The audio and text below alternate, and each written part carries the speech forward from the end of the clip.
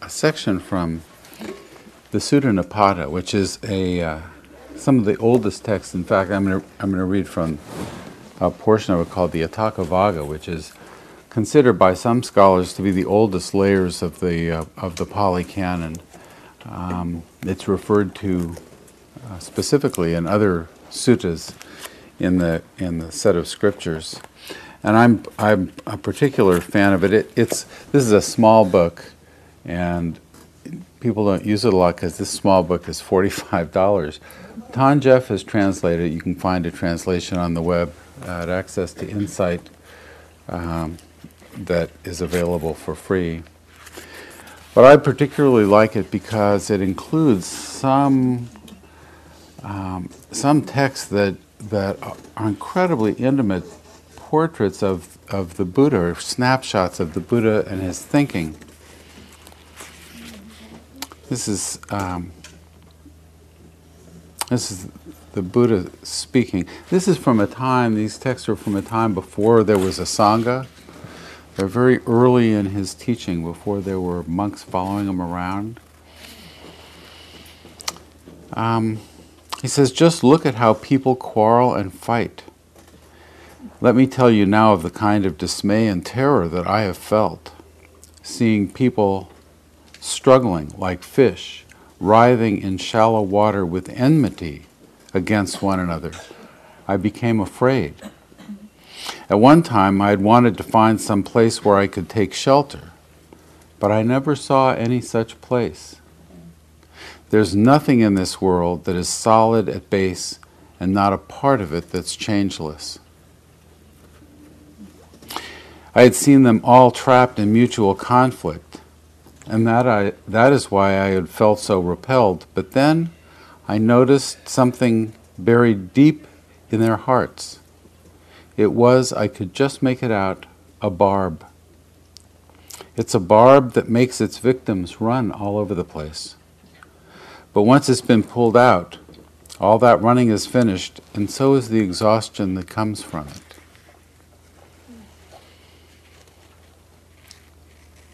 That barb, it's interesting, it's a barb in the heart, it's not a barb in the mind.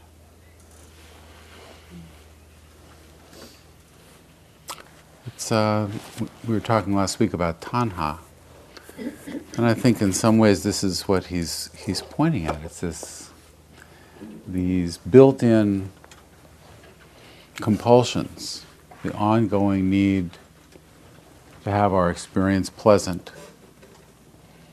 and to continue on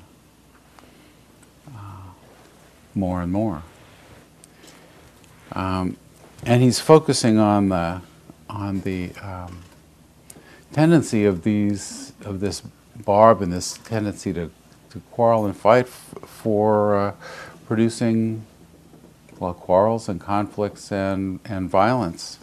It's not the only ground for violence. People fight over food and resources, but people fight over views, over ideas. And the Buddha is pretty clear that fighting over views is not what he's about. This is the Buddha says, monks, I do not dispute with the world. Rather, the world disputes with me. A proponent of the Dharma does not dispute with anyone in the world.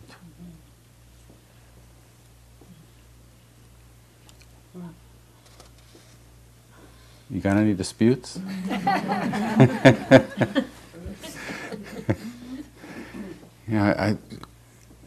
What is he talking about? Is that just something that, the Buddha in his, I've seen on his lotus throne, off in the Tusita heavens, maybe, but down here. It's another place in the canon, his cousin Dandapani, who is not a fan. The Buddha came from sort of a dysfunctional family. His cousin tried to kill him by pushing a boulder on him and I gather uh, you know, it left a sliver of stone in his foot that was very painful. But Dandapani was also a cousin, and he was not a fan. And there's this story in the Majjhima, in the Honeyball Sutta, where Dandapani comes across the Buddha sitting out there in the forest, in the jungle, and he sort of got this sneering attitude. He says, what does the holy man teach? And the Buddha says, friend, I assert and proclaim a teaching in such a way that one does not quarrel with anyone in the world, with its gods, its maras, and its brahmas. In this generation, with its recluses and brahmins, its princes and its people, in such a way that perceptions no more underlie that Brahman who abides detached from sensual pleasures. He doesn't dispute with anyone in the world. How do you do that?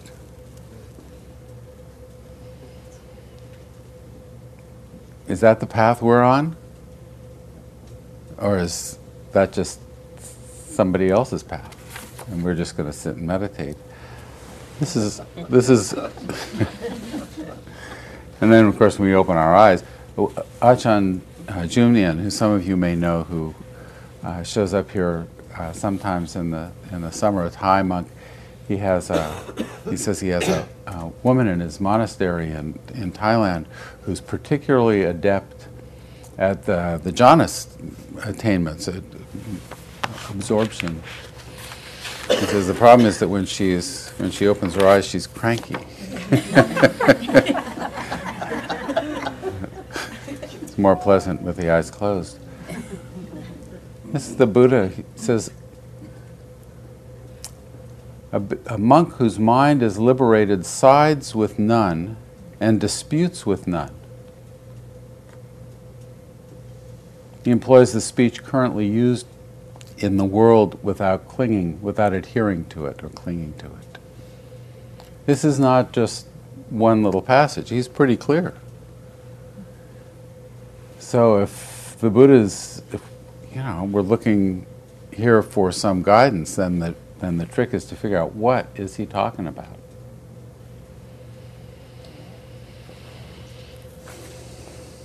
Clinging to views, results in quarrels. Those who have embraced a certain theory and argue over it, maintaining that that alone is the truth, you may talk with such people, but here, speaking about himself, there is no opponent to battle with you.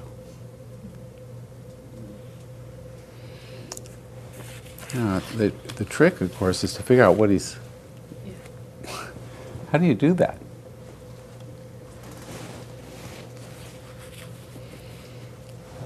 What does it mean to cling to a view? When you believe a particular idea, a view, in these contexts, really means an idea, an understanding, a story, a narrative. It's the map that we use to locate ourselves in our life and the world.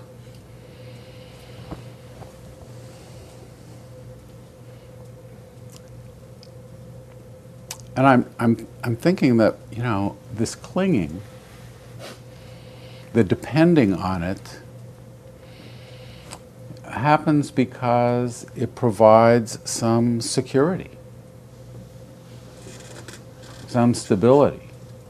If we didn't have our understandings of what's going on, we do like stability and security, even though the world is not offering it, so we sort of make it up. And and we hold on tight.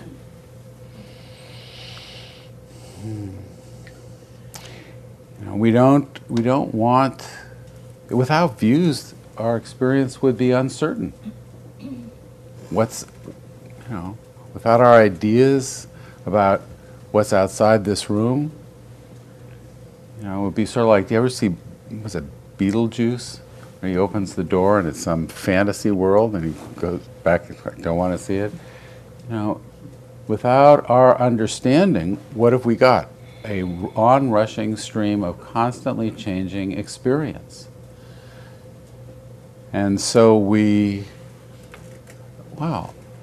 since we've first started conceptualizing, we've been building an understanding, a map of what's going on.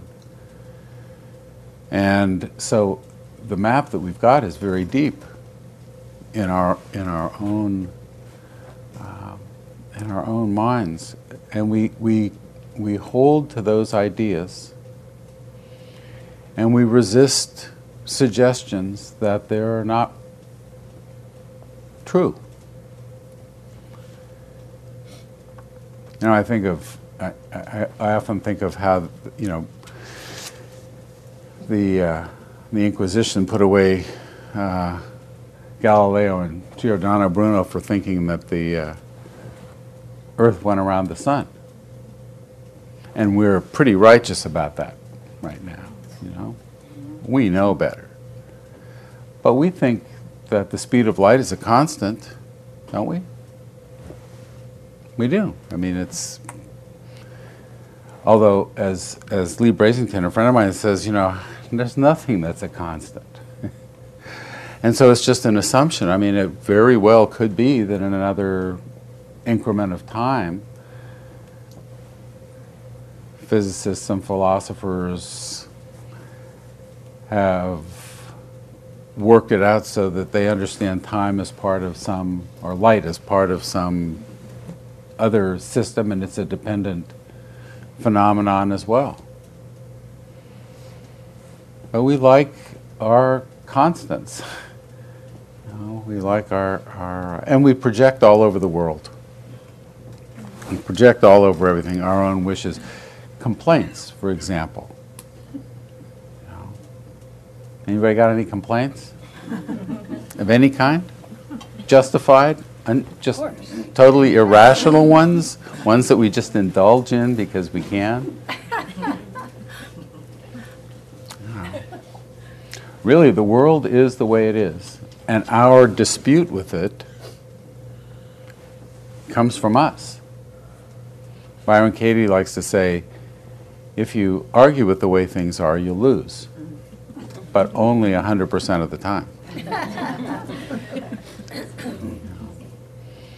And complaints are a great marker for our own dissatisfaction. Often it's difficult, you know, we talk about dukkha a lot in this tradition, and how do we even recognize it? Complaints are a great place to look. Any complaint you've got.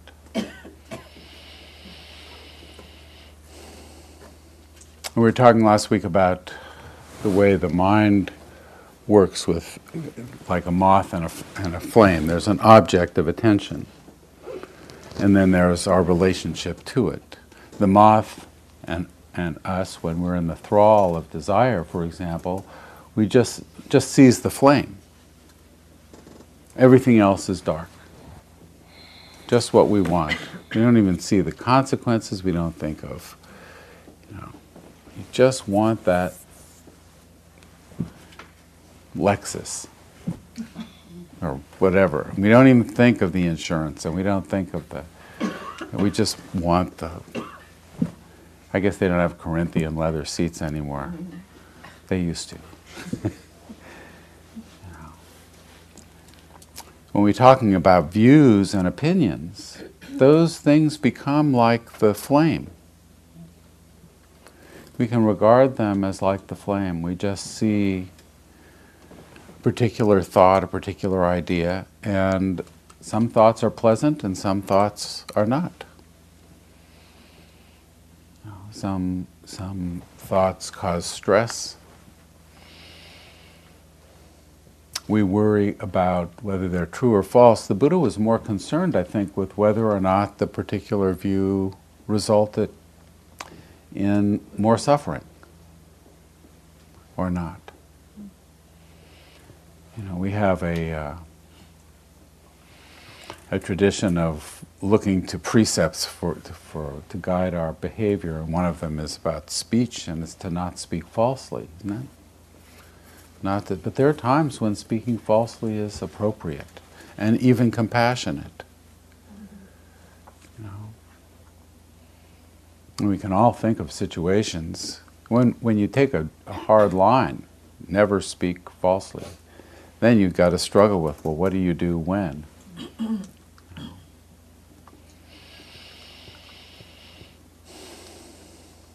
Often the disputes that show up are the subject matter is not so important. It's like the flame is not so important, but our compulsion in regard to it, the nature of our relationship, our clinging to it, our dependence on it, often makes the discussion more about who's right, rather than whatever the content is. People get if they're the views, the understandings on which they base their security and consistency and comfort are based are threatened, well, then you got to slug it out.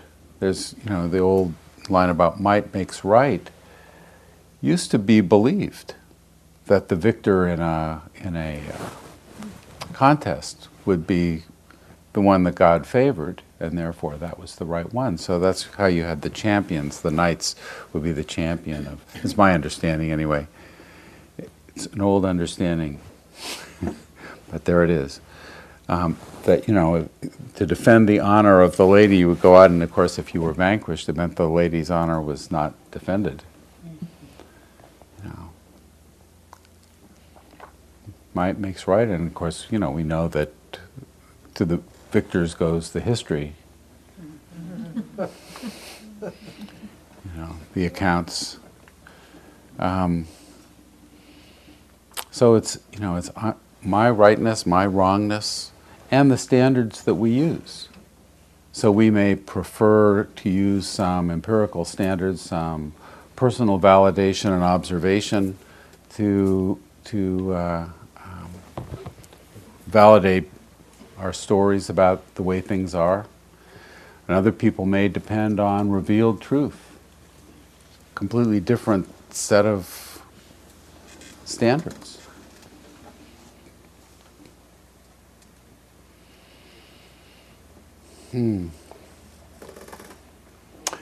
What gives rise to this stuff? I think that last week we were talking about Tanha and the four truths in the context of evolutionary biology, evolutionary necessity. I think that with this incredible processing power that we've got, that we've evolved, that enables us to solve problems and navigate this life more efficiently for survival purposes. We represent the world, our experience, in a complex conceptual map. And like a GPS, I think I mentioned the GPS last week, like a GPS, we have the map, and the map makes sense for us only if you got the little blue dot there. Otherwise, you just got a map. But how do you get to someplace? You have to know where you are. You locate yourself. And so the self becomes an evolutionary tool to help the organism survive, to make it more efficient at surviving. We think in terms of cause and effect. You hear people say, everything happens for a reason, as if that's something that's been proven.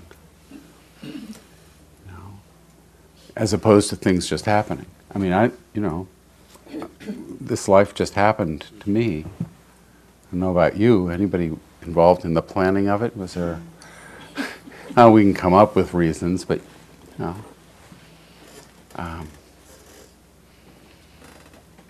and we use that kind of thinking to make ourselves more efficient survivors, to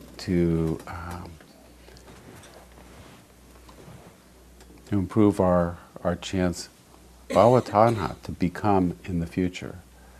and to make things pleasant for ourselves. Somebody asked last week about why would we want more than we need? Because we're built to want more and more and more and to live longer and longer. We want to live longer. We want more life. How much life do we need? We want more.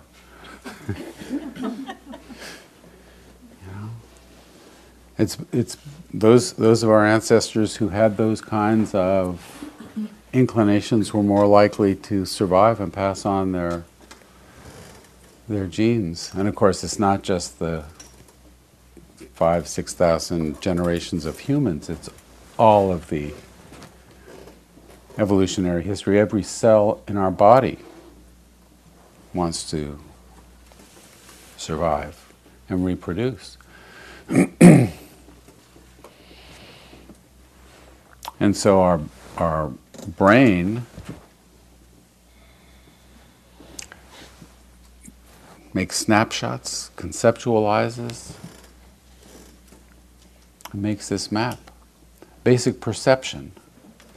Buddha described the distortions of perception that occur that lead us to suffering. And they're the obvious ones. We perceive permanence or stability in things that are inherently impermanent and unstable. There's nothing, well, that's what the Buddha said, there's nothing stable anywhere. Some things may appear more stable than others because, I mean, in my dog's life, I've always been around. So he may think I'm stable. Poor guy. So the things that change more slowly than our lives, but there's a lot that changes faster, we can see even at the subatomic level. Matter flashes into existence and disappears. All things are in process, all things in motion. You think that this is a piece of paper. It's just a snapshot of these molecules at this moment. It wasn't long ago when these were not a piece of paper, and they won't be a piece of paper for long. In geological time, that's for sure. Everything is changing, everything is embedded in everything to the point where there really aren't any things anywhere. There's just unfolding process. To think that some things are stable when other things are not, a basic distortion of perception, the Buddha says. A distortion of view. To see things that are incapable of being satisfying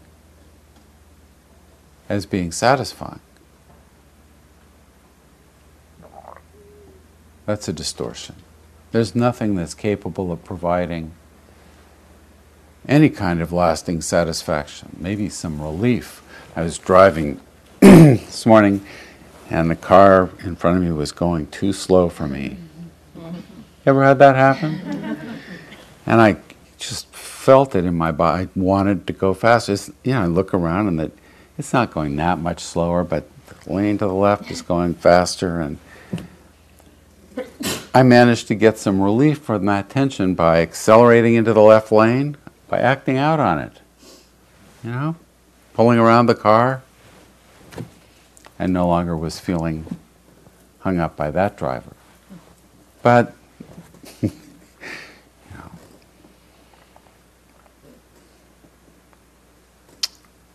thinking that there is a possibility for, the first noble truth.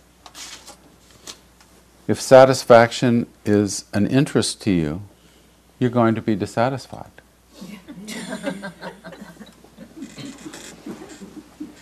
If it's not a problem, well, then you'll be satisfied. I bow to you.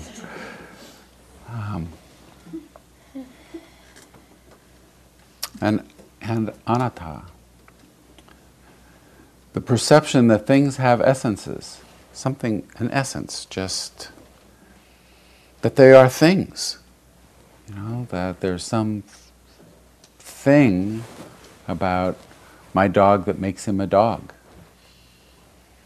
And we really believe, in essence, it's a Platonic notion. Plato talked about the world of forms that's real. What's permanent, we think, is more real than what's constantly changing. It's just sort of an assumption that we make. Buddha said because everything is changing, there isn't anything with an essence anywhere. And the last of the distortions of perception, he said, was seeing beauty in what is inherently not beautiful. That's an interesting one. And it points at a particular kind, I think I may have talked about this last, I find myself saying the same things over and over again. Sugar is not sweet. We think of sugar as being sweet, but it's just sitting there, it's just a chemical sitting there. It's only sweet when we taste it. Sweetness has to do with our our encounter with sugar. The sound of a tree falling in the forest. Sound occurs in our neurology. Other things are happening out there, vibrations of molecules in the air, but sound. Beauty is, it's a cliche, is in the eye of the beholder. To see beauty in what is inherently just itself.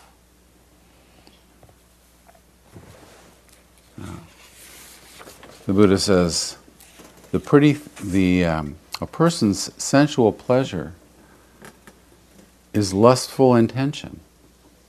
It's our wanting them that makes them pretty, that makes them, and that want them because they're pleasant to experience. The pretty things remain just as they are in the world, and the wise remove the desire for them. We would often suggest looking at some of those things like you would look at a royal chariot. Beautiful, but sort of like a museum piece, not something to own or possess.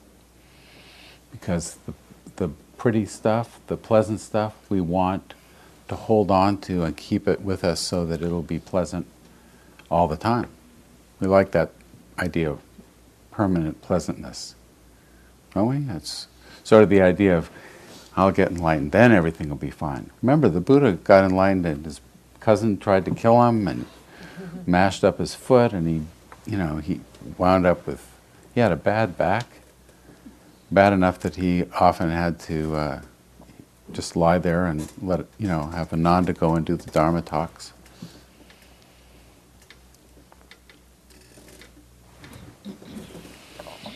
So we've got this perception of the world that's kind of distorted because we see things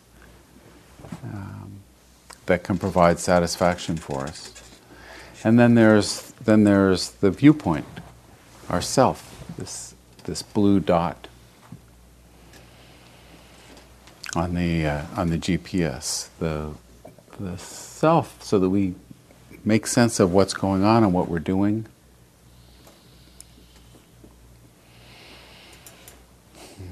And the dot arises at the same time as the object. The self arises. It's the same. The flame and the moth, they're related. The Buddha says that consciousness is the result of a duality of the object and the sense organ. It's a dependently arisen phenomenon, dependent on conditions.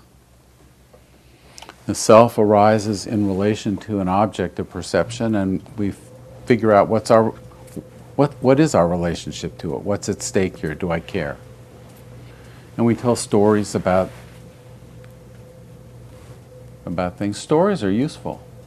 The neuroscience people seem to think that the construction of stories do a number of different things for us. One of the things they do is they filter out the stuff that's not important.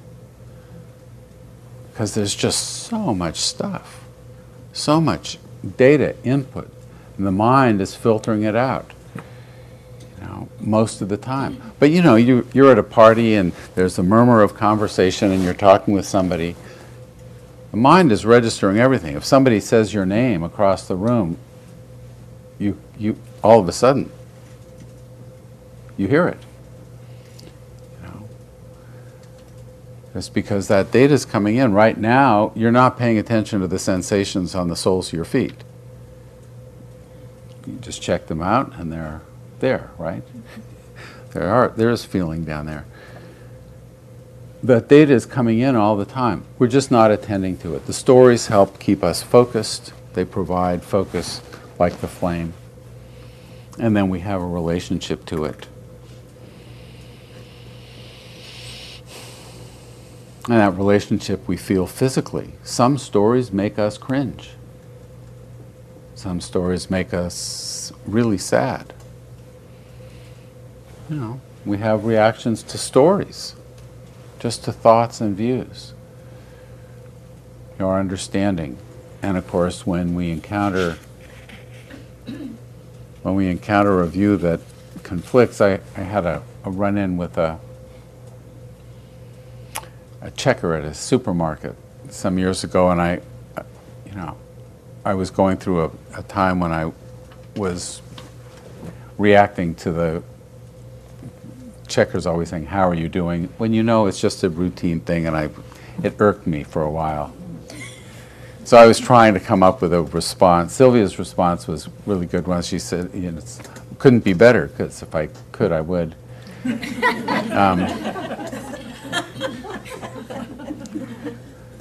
That's one day I decided I tried out. Nowadays I just say, "So far, so good." And I feel fairly comfortable with that, and they leave me alone. But this day I said, "Well, I tried out. Things seem to be looking up." And this young lady said, "Oh, good. Yeah, good. You're not one of these end of the world types." I said, No. The universe has been around for 13 billion years. We got a few more." She said, "Oh, I don't think it's been around for 13 billion years." I'm in a university town, I thought, well, maybe she's a holdover 18 billion year kind of person.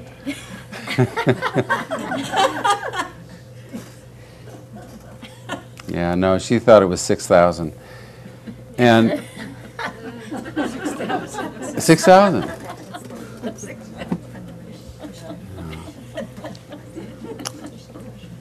Well, I didn't do very well. She told me it was 6,000 because she said all of that radiocarbon dating stuff isn't as accurate as they say. I don't need to go into it. It was. But basically, what is? Is this a ground for dispute? Yeah.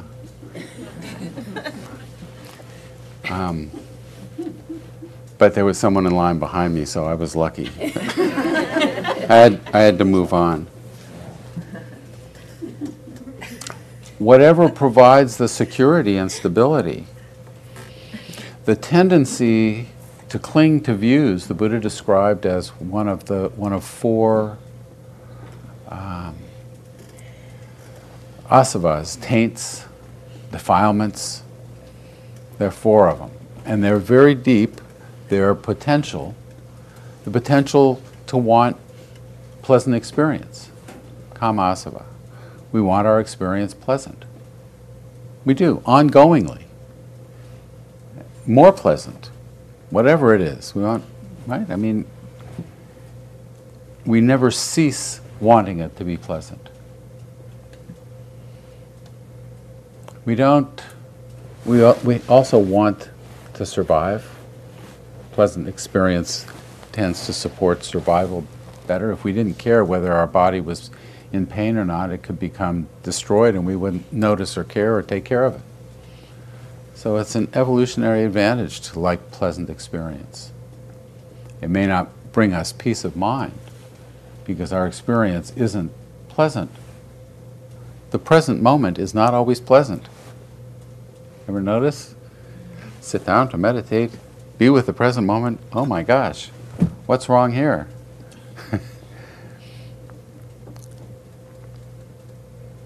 the avijjasava, ignorance, as a tendency of mind. And it's not a tendency to it's not knowing something. It's intentionally looking away, not wanting to know. Not wanting to know how impermanent, how risky, how fragile our life is. We just don't want to know. And of course, the tendency to cling to our ideas, to the maps we have made and constructed about what's going on and how we work and who we are, the way we make sense of things, so that extraneous data is filtered out, we can keep a focus, we got some stability. I mean, really, if we didn't think this was a room and we're on a floor and chairs, and I mean, what's going on in our minds, total onrushing change. Whatever you were thinking of when you walked in the door, can you even remember what that is? What was going on? Maybe. But it's just constantly changing. So we try to provide a model that gives us some stability.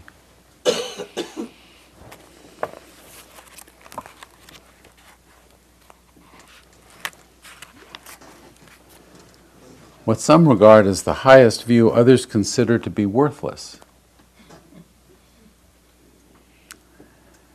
All claim to be experts, so which one of them is right? We all think we're experts. That tendency to cling to views, to depend on our understanding, it's pretty powerful. It's pretty embedded. And we don't notice our relationship to these views. The purpose of mindfulness, or the function of mindfulness practice, is to take in, if you were the moth, both the flame and your compulsion to fly into it.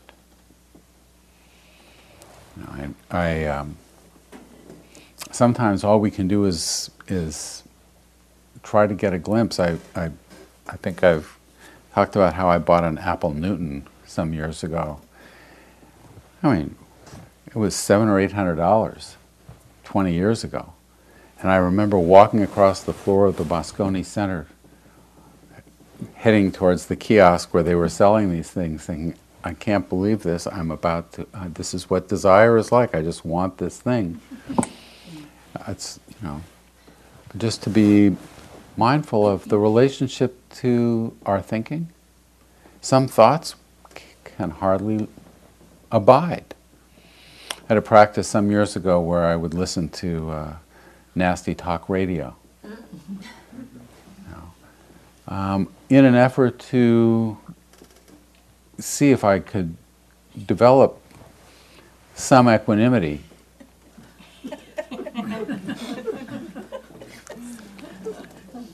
It was a particular practice. You can try it. What I did was, now Sylvia liked it. She thought it was. She's told us about it. No, she has, yeah. Well, I would get off work and I'd turn the radio on, and it was a punch on and off radio, and whenever I got reactive, as soon as I got reactive, I had to turn it off. And I spent several months trying to get to the freeway with entrance with the radio still on. Just because the thoughts, just some of the ideas, and some people can't, where's the freedom if you can't listen to that stuff without being reactive? How free are we? I mean, really, this practice is about freedom. Freedom from the compulsion to act out on, or even to suppress. I could be driving behind this person saying, let go, let go, let go. That's just aversion. Suppress this feeling. What I did was I acted out on it. But is there a way to be free from it? To abandon the clinging? The Buddha uses the word abandon a lot.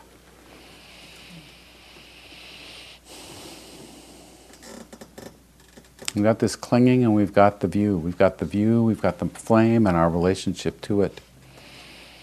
And the question is not how do we live without opinions or views, because they're going to show up. It's part of the hardware is to generate those things. I think, this is just my take. It's part of the hardware to generate maps and concepts. But how is it possible to not cling to these things, to not cling, to notice and just not fall for the bait of stability and security? And how does one not dispute? How does one do that? A couple of things that have worked or been helpful for me that I'll share. First one is to not go beyond, to recognize the difference between what I know and what I've heard about. You know,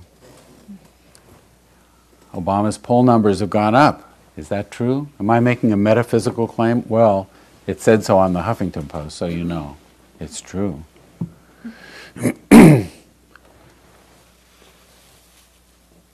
This was a major issue for the Buddha. Being able to recognize for yourself. When the Kalamas asked him, the Kalamas, everybody knows the Kalama Sutta, where he shows up in town and the Kalamas say, this guy was here last week and said such and such, and he said everybody else was crazy. And we got this grove booked for next week, and this guy's coming, and I know he's going to say the same thing, so why should we believe you? And the Buddha said, of course you're uncertain. Of course you're in doubt. When there are reasons for doubt, uncertainty is born. So in this case, Kalamas, don't go by reports, by legends, by traditions. Don't go by scripture. Don't go by logical conjecture. By inference, by analogies. Don't go by agreement, through pondering views, by probability, or by the thought, this is the teacher.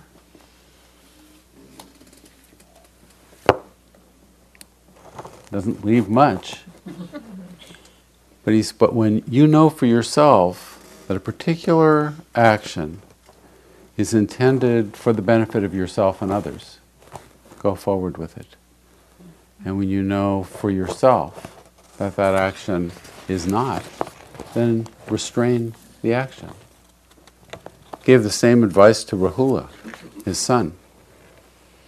Contemplated action in prospect, in the midst, and after, and abandon those actions that are not for the benefit.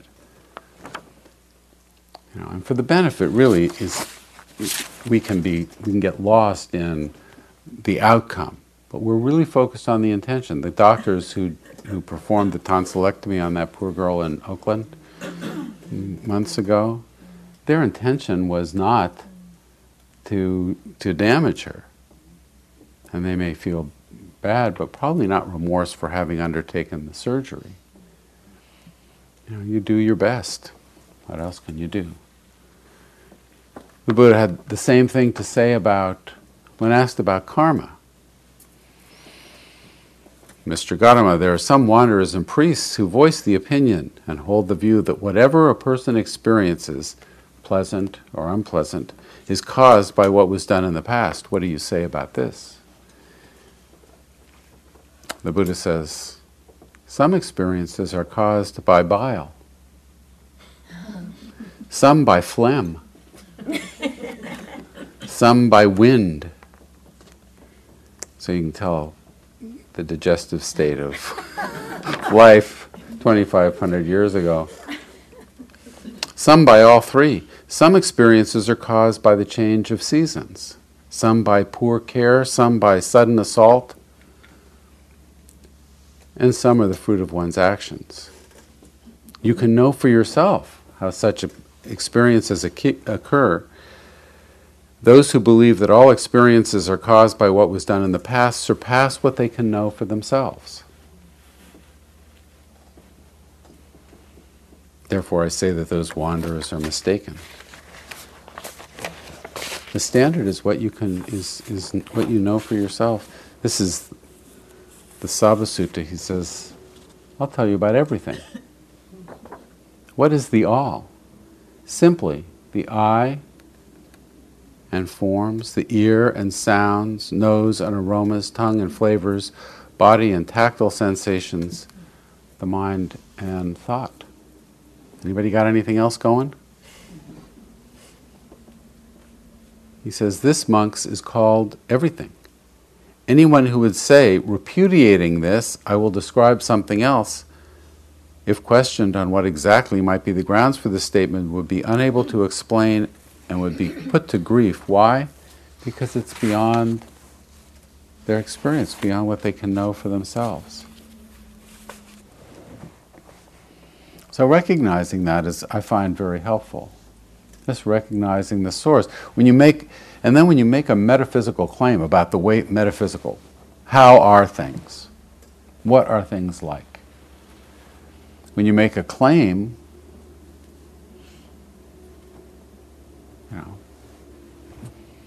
it would be better if everybody listened to everybody else. Or the earth is 7,000 years old, or 13 billion years old, or the speed of light is a constant. If you preface, I find for myself, if I preface those kinds of statements, any kind of claim like that with a I think, or my understanding is, just to relativize it some, then I wind up saying, I think this, I believe that. Where's the contention? That poor cashier can believe what she wants and she can maintain what she wants. Am I offended by the view? Do I need to be? Is it a threat? No.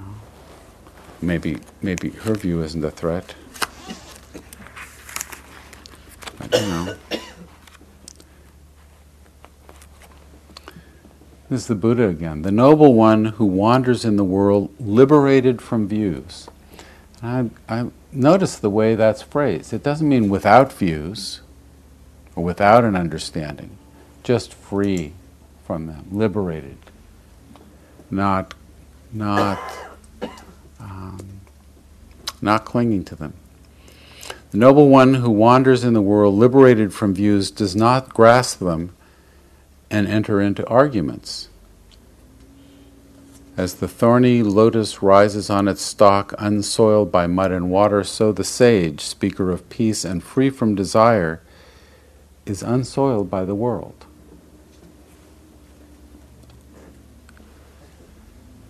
There are no ties to him who is free from ideas, not without ideas. In fact, he's expressing ideas. It's an idea. An idea, that word is an idea. There are no ties to him who are free from ideas. There are no delusions to him who is delivered by wisdom. It's interesting. Dogen, the Japanese Zen founder of the Soto tradition, said, enlightenment is to be enlightened about delusion, and to be deluded is to be deluded about enlightenment. There are no delusions to him who is delivered by wisdom. I also like the notion of being delivered by wisdom. There's a sense in some Dharma scenes that you're going to be delivered by your meditation practice. But it's the insight that the meditation provides. It's the wisdom that comes from it. It's not necessarily the meditation itself. Then he says, those who grasp ideas and views wander about annoying others.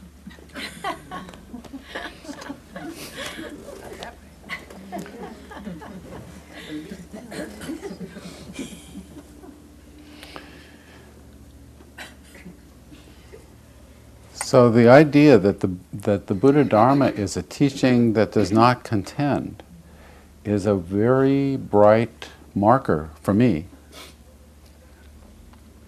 You know, when you look to your own complaints, contentions, disputes, there's a real clear signal of something to look at, to examine more closely, so that we can attain some freedom from the views and understandings that guide us through our lives. We use them. The Buddha says, it's actually, I'll never find it. He says, I don't say you'll find liberation through views, but you won't find them without them either. You need them to point in your direction. I do not say one attains purification by view, tradition, knowledge, virtue, or ritual, nor is it attained without them. It's only taking these factors as the means and not grasping them as ends in themselves that one so attains and consequently does not crave for rebecoming. So learning how to hold our understanding in a way that does not contend with anyone is a model that the more we can, I find the more that I can do that, the less unpleasantness. Dukkha is unpleasant. We don't like it. But you know, if you have aversion to dukkha, just adding another layer of dukkha on top. You know, I don't like the not liking. Oh yeah? Well, I don't like the not liking the not liking. Oh yeah? Well.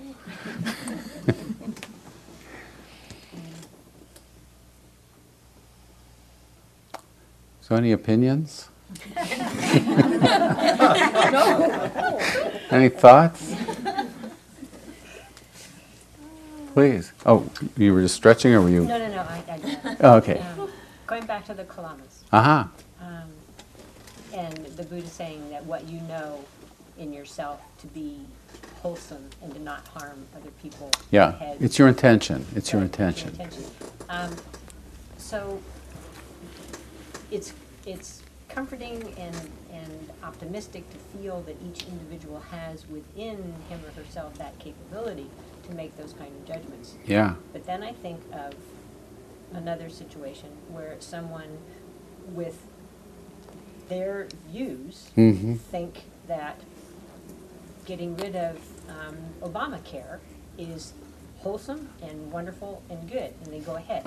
So in the absence of people who are free of delusion and free of ignorance, we're all going to be running around acting on things that we may in the moment judge to be wholesome and creating havoc.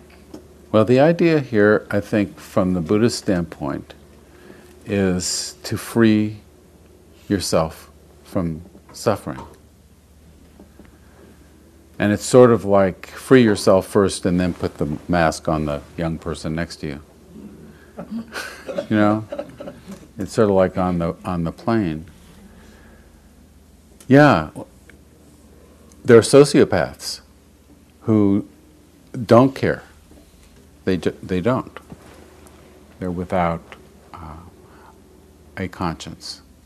People don't have that. There are people who don't have that reactivity. And it's a significant number. How do we live in the world with them? Well, the issue is, how do we live with ourselves without dukkha? We can act without dukkha when we act out of compassion for the suffering of ourselves and others. Self-compassion is huge. It's really important. We often don't think of ourselves as worthy.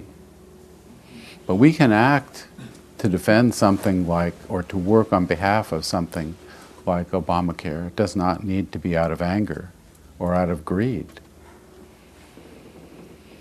You know, that blue dot, there's certain kinds of motivations that are inspired by that. Greed, ill will, aversion, cruelty, things that help us get our way. And we don't need to be constrained by them.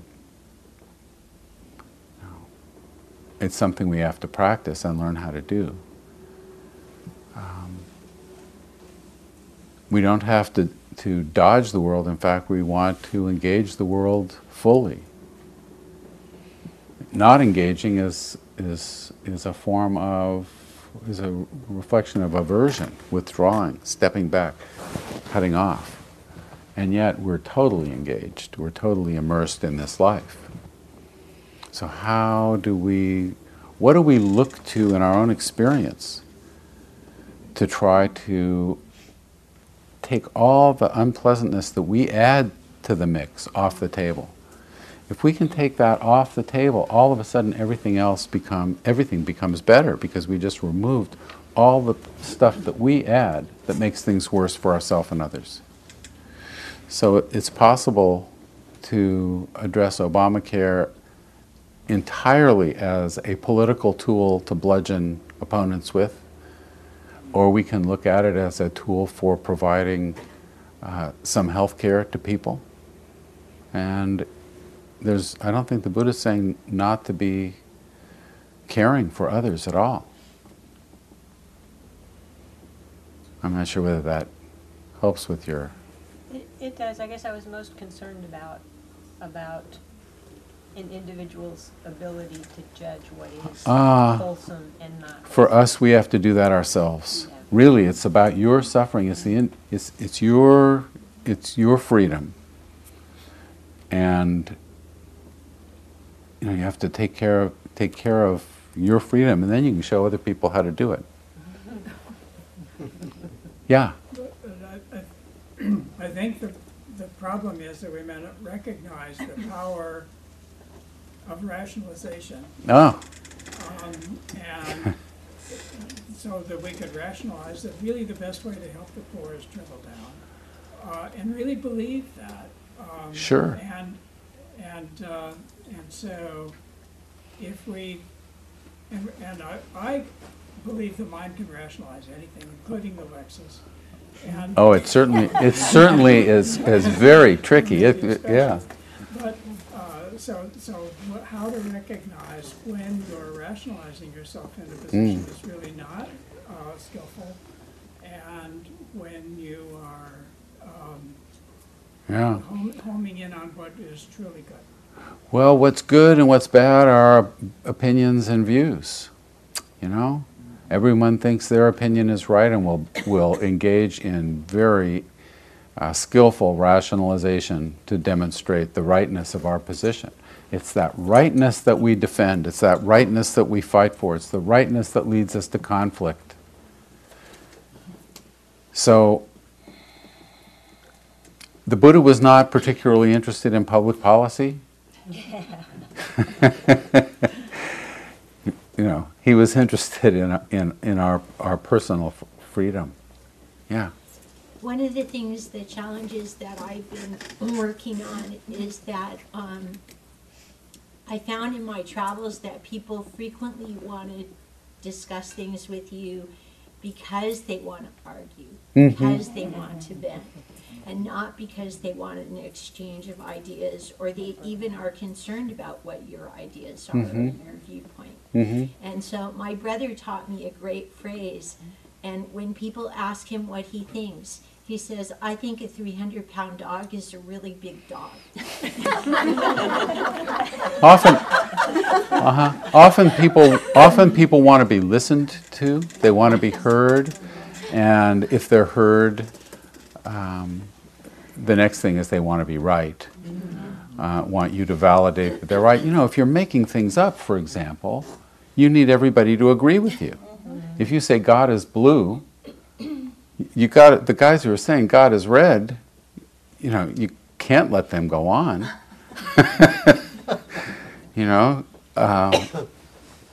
When you're making it up, you can make it up any way you want. Did you? Yeah. I am curious about the statement about beauty, seeing beauty in things which are inherently not beautiful, and that's whatever it is. Right.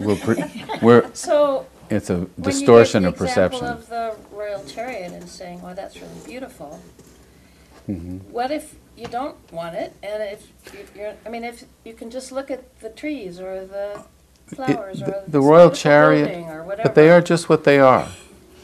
When they are pleasant for us, Yeah. we want them. We want more of them. What if And we we think just they're- enjoy them without wanting more? The enjoyment is, we don't enjoy it when it's unpleasant. So the enjoyment is something that happens with pleasant experience. It's not the experience itself that's pleasant. It's not whatever's, it's our relationship to it. So an idea, for example, that's pleasant for us, Obamacare, might be anathema to someone else. It's not the idea. It's not the particular. Some people may look at lilies and say, "Oh, can't stand them," because they've got some association, maybe with a funeral that they were at and they don't. So it's unpleasant. It's not the lilies that are unpleasant. It's the reaction. So is there so a the trap Buddha's in saying things as beautiful he's if you're not having to? there is a tendency to want more, to want to hold what's pleasant, what's stable, what's secure. And what the Buddha is saying is that it's not the sugar that's sweet, it's our relationship to it. It's not those smears on that canvas that are pretty, but it can evoke in us emotion that is pleasant, or maybe even not. Sometimes unpleasant emotion can be instructive, and we go, ah, yes, not going there. In fact, telling stories, just saying, telling stories, the neuroscience people say one of the things about telling stories and fiction that makes them useful is it gives us a chance to try things out in our imagination without having to do them. So it tends to make us more efficient, you know. Now, some stories are pleasant, some not. Yeah. Yeah, so you sort of have to, sometimes I think you have to decide, do you want your life to be, pretty dull, with no real opinions, not enjoying beauty? Or do you want to just say, well, the hell with it, I'm gonna want to go to that art show, I want to travel here, I want to do this, and yeah, sometimes there's some suffering, but it's okay. Because it really does. Does anyone else think, I do think about that sometimes. Sure. Yeah. The question is whether we do have a choice. Right. And are those the only two choices? Yeah. We may not have a choice. It may be easy to think things are okay with just a little suffering just before the diagnosis. You know, we may not have a choice. Yeah. But if you approach the experience with equanimity, and you're okay with it being this or being that, Absolutely. isn't that the solution? You can have? Equanimity is You can enjoy it. well. That's not what you were positing, as I understood. You were positing going with the flow, which is what gets us in trouble. Well, this is more back to Amara's thing about wanting to enjoy. I can enjoy that beautiful rose, and I know that in The a few Buddha days never it would will say be- not to enjoy a beautiful rose. But I think Well, it's he would say To me, it's beautiful. that's no problem with that. You're saying to me that rose is beautiful. And I know it's impermanent, and I know... But you're not claiming that the rose in and of itself, metaphysically, beauty inheres in it. Okay, but- got it, though, yeah, Okay? yeah. That it's an essential quality of the rose I that it's think it's beautiful. Yes, I think. And there's no contention Yeah, there, okay, you know? yeah. Yeah. It's like, for me, in my experience, it's a balancing of how comfortable am I with how attached I am to the experience. Like I was someplace, and I was very attached to how that experience was going to be because I had preconceptions about that experience based on everything I heard and all these wonderful things, and I was so attached to it that I ruined the experience, and that happened. Absolutely. Yeah. Yeah. Well, quarrels and disputes. They're a big signal for us. Pay attention. What was the quote by your, was it Aunt Kate? By Byron Katie? Yeah, no. Oh, was it Byron Katie? Byron Oh, I Katie? said it was your Aunt Kate. No, Byron, was that the one about you can argue with the way things are? If you argue with the way things are, you'll lose? Yeah. But only 100% of the time. That's Byron Katie. Yeah. Byron Katie is wonderful. Check her out. Yes. So thank you guys. I will see you next week.